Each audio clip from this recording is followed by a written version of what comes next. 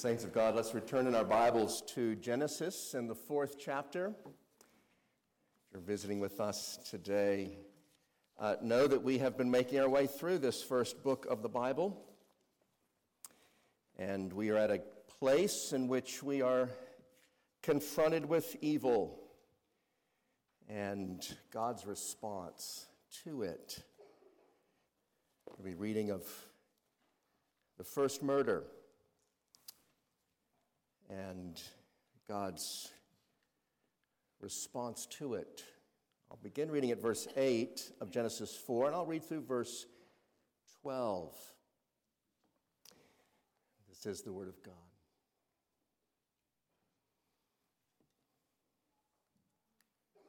Cain spoke to Abel his brother, and when they were in the field, Cain rose up against his brother Abel and killed him. And the Lord said to Cain, "Where is Abel, your brother?" He said, "I do not know. Am I my brother's keeper?" The Lord said, "What have you done? The voice of your brother's blood is crying to me from the ground.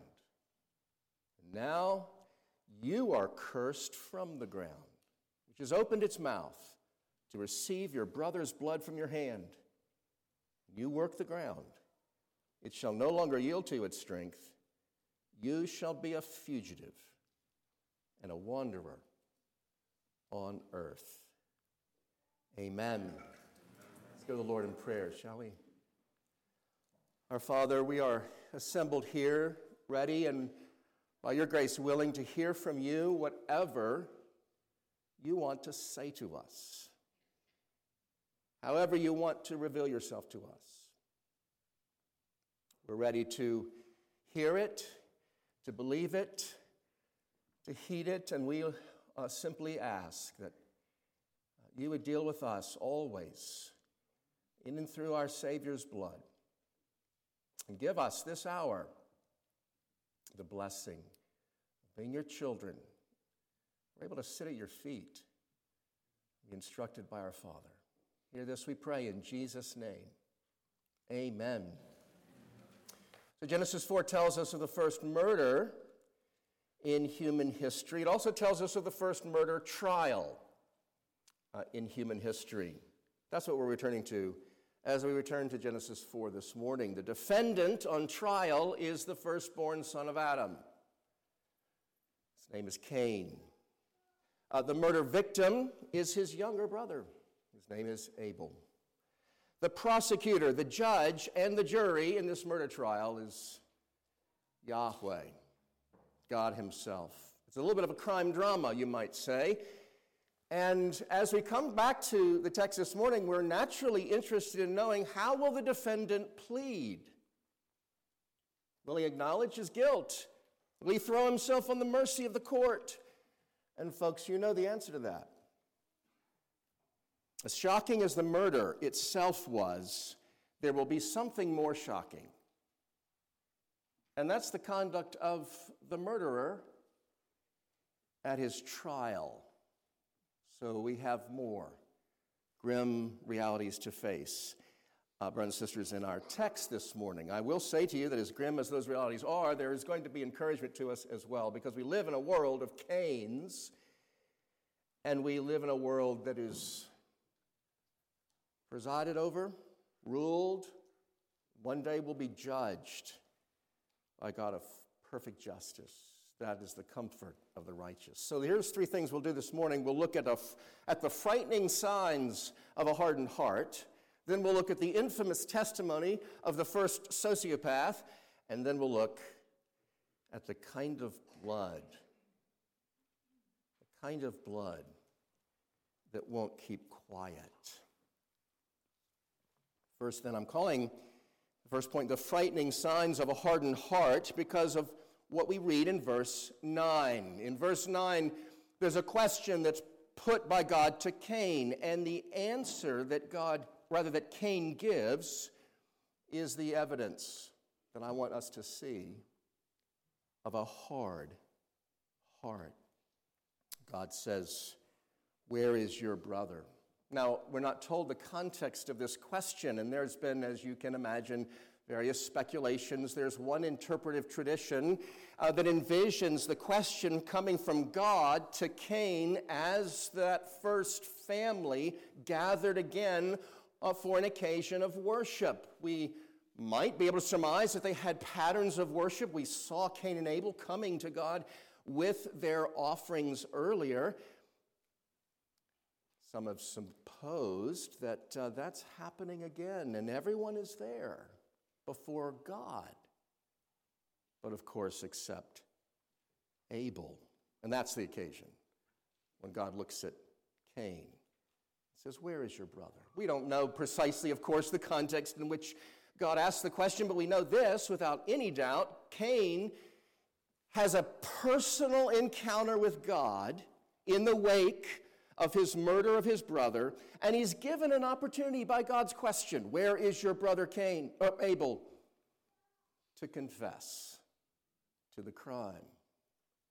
That's not a question, as you can well see, that God is asking with a real desire to get information. All-knowing God is altogether aware of the answer to the question. It's like the question he'd asked first of Adam and of Eve. When he comes into the garden and they're hiding and he says, "Where are you?"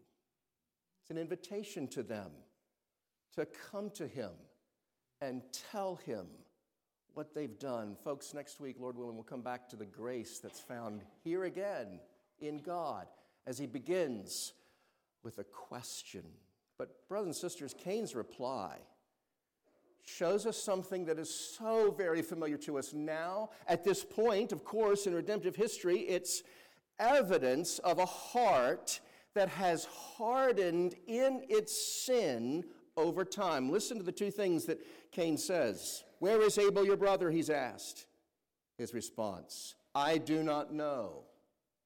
Am I my brother's keeper?" You should hear a couple of things in those two things: denial and defiance.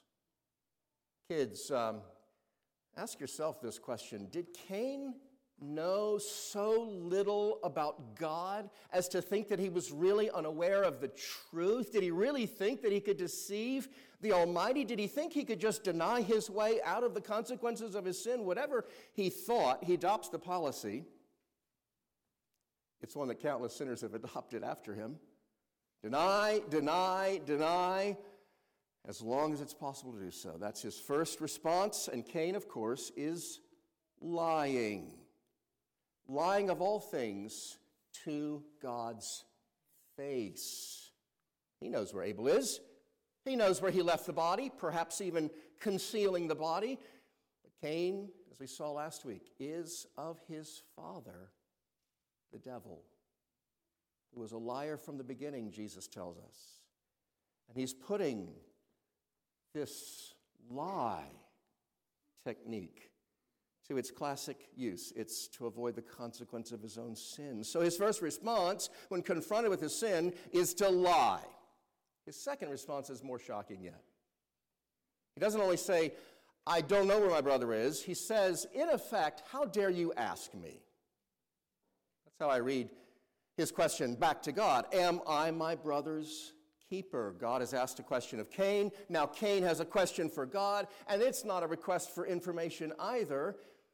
It's a challenge to God's right to ask him about his brother. As a boy, I was inclined to hear Cain's response as essentially saying, "Am I my brother's babysitter? Is that what I look like?" And I realized as a boy, that's a wicked thing to say to God, but I also realized there was something, I thought, a little clever in that, because Cain's making a plausible point. Am I supposed to never let my brother, my grown brother, out of my sight? Many have pointed out that Cain's doing something more than just clever, though. He's being very cynical. Remember how Abel was introduced to us back in verse 2? Abel's a keeper of sheep. Cain is saying to God, "What am I, the keeper of the keeper? Am I supposed to be the shepherd of the shepherd?" Do you hear his heart? make your blood run cold to think of the way Cain is speaking to his Creator. It's gone beyond lying. This is defiance. The best defense is a good offense, the saying goes. That's what Cain's doing. He's going on the offense. He's challenging God himself. How dare you ask? Folks, I think you can see the difference between a sinful heart and a heart that is hardened in sin. When you compare Cain's response to God's question with his father's response years before. What did Adam say when he was first confronted by God? Back in chapter 3, verse 9, the Lord called to the man and said, "Where are you?" Here's Adam's answer. "I heard the sound of you in the garden, and I was afraid because I was naked, and I hid myself." What's Adam doing? Well, Adam is a newfound sinner in all the depravity of that, but it's pretty fresh, isn't it? He's a new sinner. His response to God's question is at least to be honest, isn't it? He comes clean, at least with regard to why he's nowhere to be found as God comes into the garden. And yes, we were very hard on Adam, as we saw in chapter 3. There's no evidence of repentance in him. There's blame shifting. There's signs of a soul that's lost, that needs to be saved. But we don't see Adam doing what Cain now is doing. Matthew Henry describes Cain's response. He flies in the face of God himself, as if he'd asked him an impertinent question to which he was in no way obligated to answer. I'm saying to you, brothers and sisters, the difference between Adam and Cain is simply, but profoundly, sin at work in the heart over time. Cain is a hard-hearted sinner. We see in Adam in chapter 3 what sin does in a soul in a matter of a few minutes or hours. We see in Cain in chapter 4 what sin does over the lifespan of a man. Cain has more than just a bad heart, like his father did. He has a hard heart. And it's a frightening thing to behold. I'm saying, brothers and sisters, I'm actually saying that the picture we have of Cain in verse 9 is in some ways more frightful than the picture we have of Cain in verse 8. Murder a man? By the grace of God alone, we're not Cains. We saw that last week, didn't we? You take the wrong circumstances, you take the right fit of passion, we'd all be guilty of what Cain did. But it takes a harder heart to say what Cain says to God in verse 9 than to do what he does to his brother in verse 8. Brothers and sisters, those are the signs of a hard heart. Whether we're seeing them in our own heart or in a brother or sister's heart, the hearts of those in our society that are rightly most frightening. Children, can I have a word with you for a moment? Children? I've told my children over the years, when they were your age, the worst thing you can do is to lie to Dad. This congregation has heard that before. But children, do you think that sounds strange? It might sound strange to you to hear me say the worst thing a son could do to a father is to lie to Dad. You might be able to think of other things that are really, really bad and could be even worse in your mind. But children, Cain shows us why lying, especially about our sins, is the worst thing. Lying's not just against one of the commandments of God. It's not just a striking at the very heart of a relationship like dads and kids have, built on trust. But lying to Dad or Mom's face is one of the most hard-hearted things a child can do. It shows you're not only a sinner, every child's a sinner, but in that moment at least, your heart is hard in your sin. You're acting like Cain. That frightens parents, kids.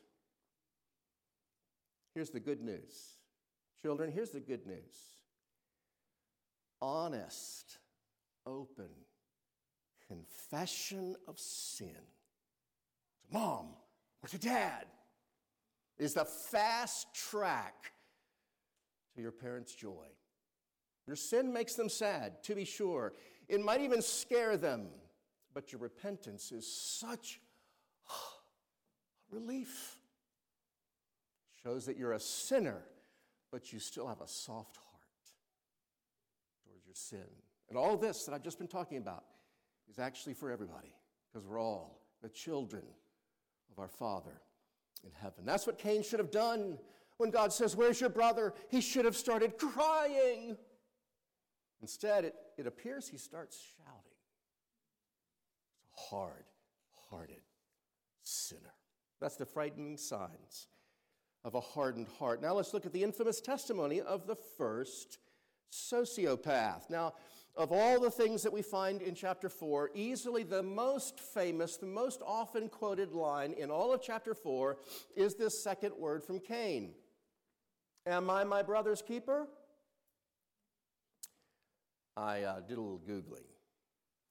And you'd be surprised at how many times this expression comes up in popular culture. I lost track of how many movies have the title, My Brother's Keeper. Movies, documentaries, novels. I even found a progressive bluegrass band called My Brother's Keeper from Ohio. I don't know if they're any good or not. Main thing that you'll find if you Google My Brother's Keeper is now a 10-year-old government program, social program of the federal government called My Brother's Keeper. What about this expression has so captured the imagination of people well beyond the church and Christians? Well, listen carefully. It's the recognition that in Cain's question to God, there's something even more than defiance against the Almighty. These words capture a whole outlook on life that, if unchecked, will destroy a society. It's this outlook that we will watch develop all the way up to the days of Noah,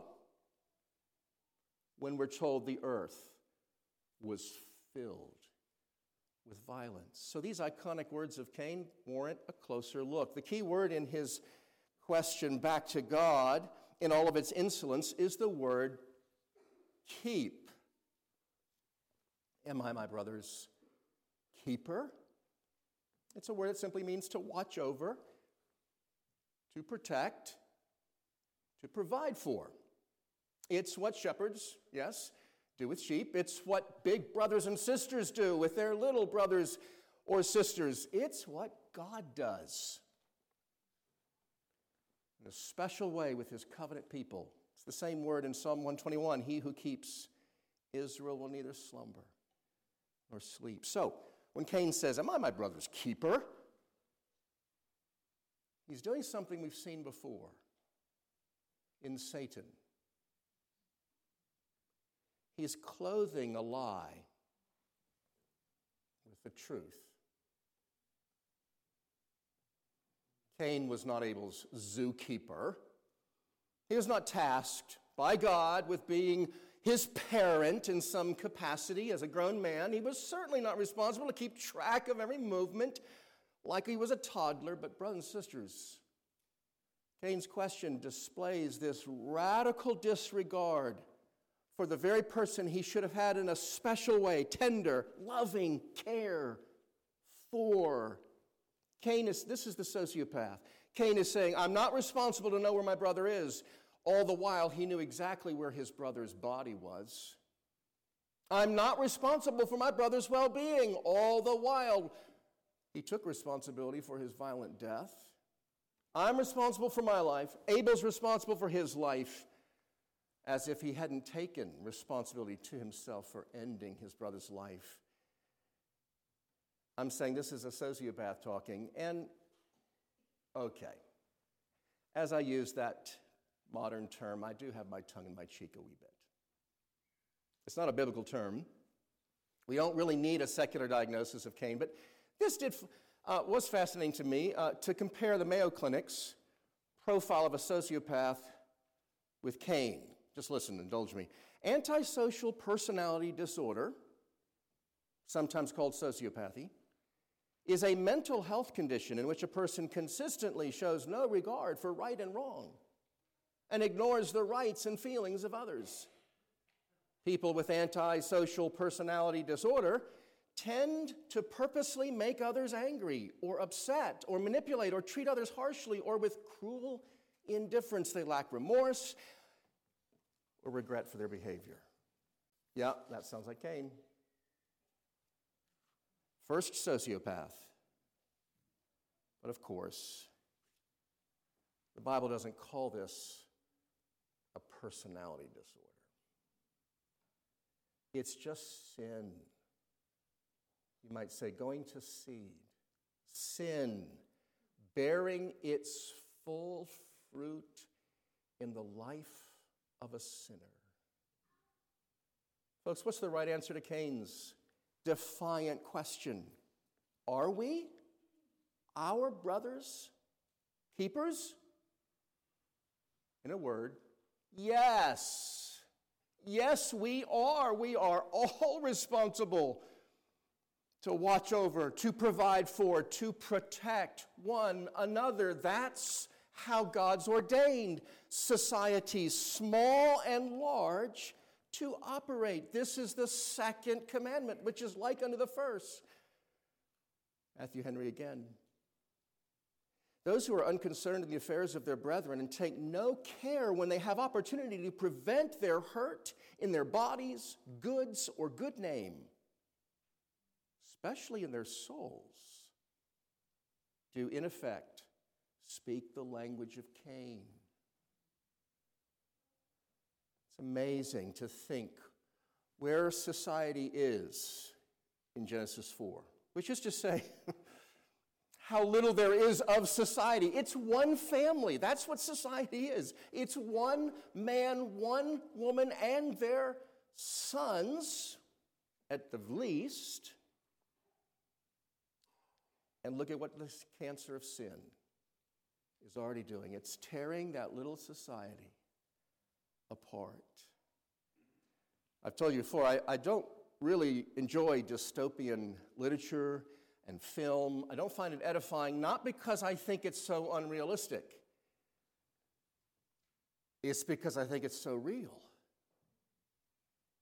It's where all society would turn in a matter of moments apart from God's common grace, his restraining hand, because to use the modern lingo, we're all sociopaths by nature. Every man for himself. This is what is the foil, the dark backdrop to what the Scripture says about another society called the church. Remember how the book of James concludes? Basically, calling on us to be our brother's keepers. The book of James concludes, "My brothers, if anyone among you wanders from the truth and someone brings him back, let him know that whoever brings back a sinner from his wandering will save his soul from death and will cover a multitude of sins." That sounds like we're being our brother's keepers in the covenant community of God.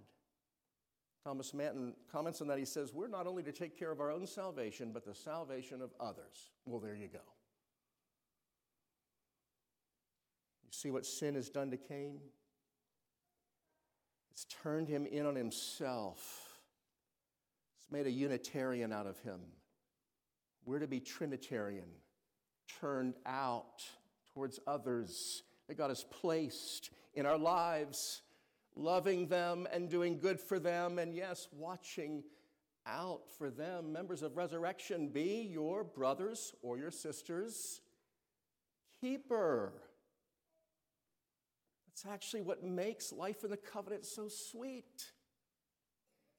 Knowing that people are looking out for you, providing, protecting, that they all recognize they are deputized by Christ the shepherd himself to be part of the means that he uses to bless us and keep us. You are your brother's keeper. Each one of us under the keeping grace of God. So that's the frightening signs of a hardened heart. That's the infamous testimony of the first sociopath. And the third thing this morning is what I've called the kind of blood that won't keep quiet. So we've seen the murderer's denial, we've seen his defiance, and now we'll weigh what the judge says next. Verse 10, he asks a question. What have you done? And that's not a question for more information either. You should hear in that the judge's horror being now expressed at Cain's wicked deed. Then the judge brings his indictment. It's a charge of guilt and a verdict of guilty all in one. He says, the voice of your brother's blood is crying to me from the ground. However much Cain might have fooled himself to think he could conceal his deeds, kids, just like you're taught in the catechism, nothing can be hid from God. Then there's a sentencing of the murderer. We're going to come back to this next week. Verse 11 and 12 gives a curse. And we've seen God pronouncing a curse before, but that curse to Adam and Eve is a curse that all mankind fell under. This is a curse that's unique to Cain. The curse of Cain. We'll need to return to that next week. For our purposes this morning, I want us to spend our last moments considering those words God gives to Cain. The voice of your brother's blood is crying to me from the ground. So listen, folks. This is God saying to Cain more than simply, I know what you've done. It's as if God is telling Cain how he knows what he's done. Abel's blood told him. That's how God is speaking. God attributes to Abel's blood, you can see it there, the ability to speak, the voice of your brother's blood. Indeed, that voice becomes a cry. It's been crying out to God. So even though Abel's been silenced by the crime of murder, his blood hasn't been silenced. It won't be quiet. And as God speaks this way, we recognize he's speaking in figures, in metaphors. We could say he's personifying things because bloodstains don't talk in a literal sense. When God uses these figures, these metaphors, he's making his point ever so vividly. He's saying essentially this: Cain, you can hide your crime, you can hide the body. It cannot be hid from me. Your guilt is just as unerasable as the blood is unextractable from the dirt. You may think that no one heard Abel when he cried out in pain and fear as you ambushed him, but I'm hearing his blood cry to me, and I am determined to answer it. What does he mean? Folks, God's telling Cain, Abel's blood, your brother's blood, cries to me from the ground for vengeance, and I'm the avenger. What is this vengeance I'm talking about? Well, it's an expression of God's justice, but particularly his justice against those who have cruelly treated others. The Bible's clear on two things when it talks about this greater theme of vengeance. It's clear that we're not to take vengeance ourselves on those who cruelly treat us, but secondly, God most certainly will. He will avenge the deeds of those who cruelly treat us. Romans 12, beloved, never avenge yourselves, but leave it to the wrath of God. For it's written, vengeance is mine, I will repay, says the Lord. So this curse upon Cain, as we will see, is not just a sense of it's not just God's sense of injustice, his justice being offended. It is that, of course. It's more than that. This vengeance that God is pronouncing and pursuing against Cain is an expression of his love for Abel. Don't miss that. It's an expression of his love for the righteous man who was cruelly murdered. Now, this is a theme that will be written large through the rest of the Bible, Old Testament into the New. You know what we're supposed to do with this? We're to take comfort in it. Yes. We're to take comfort in it. And we're, from that comfort, to be better resigned to suffering for now, the cruel treatment of others. I'm going to let John Calvin develop this a bit, because John Calvin knew a whole lot more than I do about suffering at the hands of persecutors or wicked men. Calvin didn't die a martyr. You know this about John Calvin. But he trained men for the ministry there in Geneva, and he sent out hundreds of men into Europe, all the way to Brazil, as a matter of fact. And many of those men that he trained, invested, and mentored left Geneva to go preach the gospel in lands hostile to the faith, and they were murdered. The statistics, which I didn't go and verify for the purposes of this morning, are shocking. This makes it real. How many Nathaniel Vrooms were sent out from Geneva only to be slaughtered? So listen to what he says, commenting on this passage. A longer than usual quote. It's worth it. Calvin says, "This is a wonderfully sweet consolation to good men who are unjustly harassed when they hear that their own sufferings, which they silently endure, go into the presence of God of their own accord to demand vengeance. Abel was speechless when his throat was being cut, or in what other means he was losing his life. But after death, the voice of his blood was more vehement than any eloquence of the orator. Thus, oppression and silence do not hinder God from judging the cause which the world supposes to be buried. This consolation affords us most abundant reason for patience when we learn that we shall lose nothing of our right if we bear injuries with moderation and equanimity. God will be so much the more ready to vindicate us the more modestly we submit ourselves to endure all things, because the peaceful silence of the soul raises effectual cries which fill heaven and earth."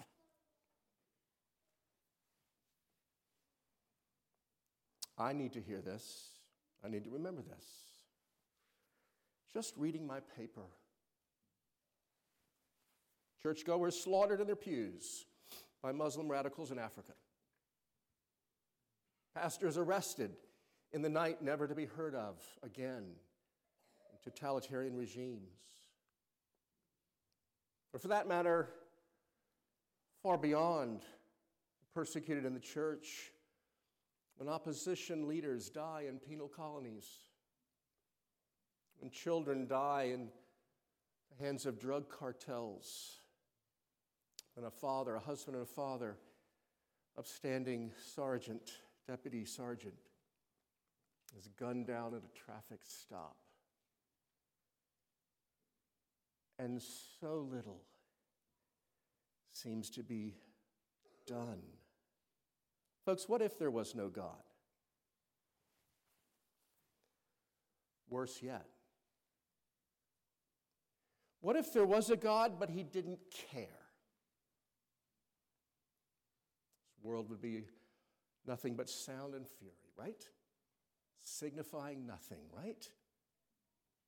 But there is a God. He sees all. He cares. Every drop of blood will have its reckoning.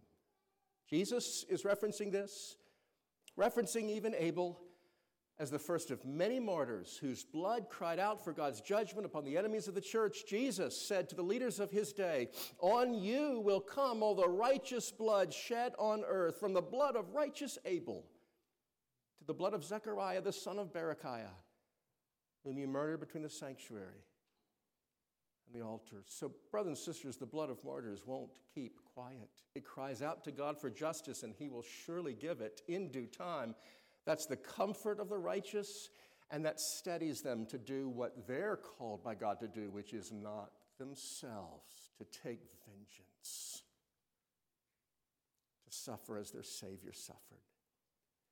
There is a kind of blood that won't keep quiet.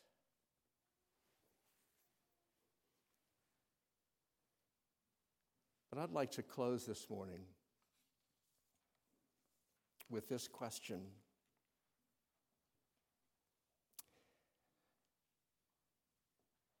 What if it's true that in an absolute sense, none of us are righteous in ourselves? What if in that sense there is no one righteous, not even one? As Paul says in Romans 3. What if even righteous Abel, Jesus calls him that, had to have his sins dealt with in order to be righteous? Well, folks, this is what I want you to go from here with. There's a kind of blood for that too. And it's a blood that won't keep quiet. Notice, though, it's a blood that cries out to God for something other than justice. It's a kind of martyr's blood, but it doesn't cry out for vengeance. It's a blood shed voluntarily as the satisfaction of God's vengeance on sinners. It's a blood that cries out to God ceaselessly, not to avenge, but to forgive. You know, that's what the writer of Hebrews is talking about when he says it so exquisitely of our Lord's blood.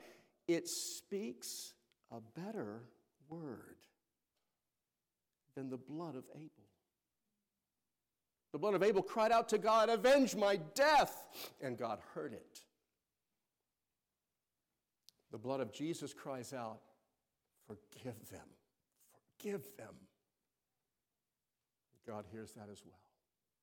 Hebrews 12, you've come to Jesus, the mediator of a new covenant, and to the sprinkled blood that speaks a better word than the blood of Abel.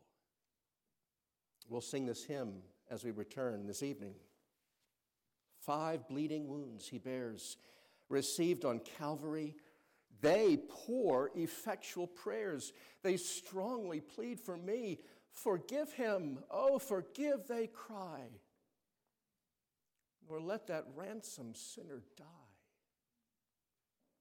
Your greatest comfort comes not in the knowledge that the judge will bring judgment on sinners. Your greatest comfort is that just judge will be merciful to you, a sinner. He will heed the cry of the blood that cries out from the soil beneath the cross of Jesus, if you will, who cries out for your pardon. And you and I will be eternally grateful. That's a kind of blood that won't keep quiet. Amen. Let's pray together.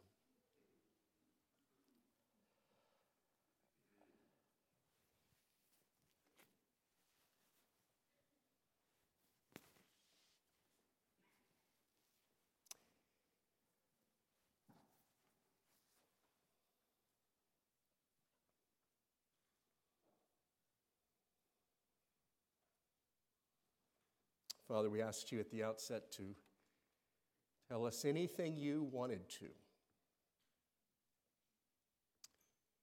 make us ready and willing to receive it. And so you've told us dreadful things about yourself and wonderful things. We would receive it all with fear and trust, and we would obey, and we would rejoice in light of all of it. Give us yourself as you give us your word, and we pray that you will, Lord Jesus, make even this prayer acceptable to the Father by your precious blood. We ask you this in your own name. Amen.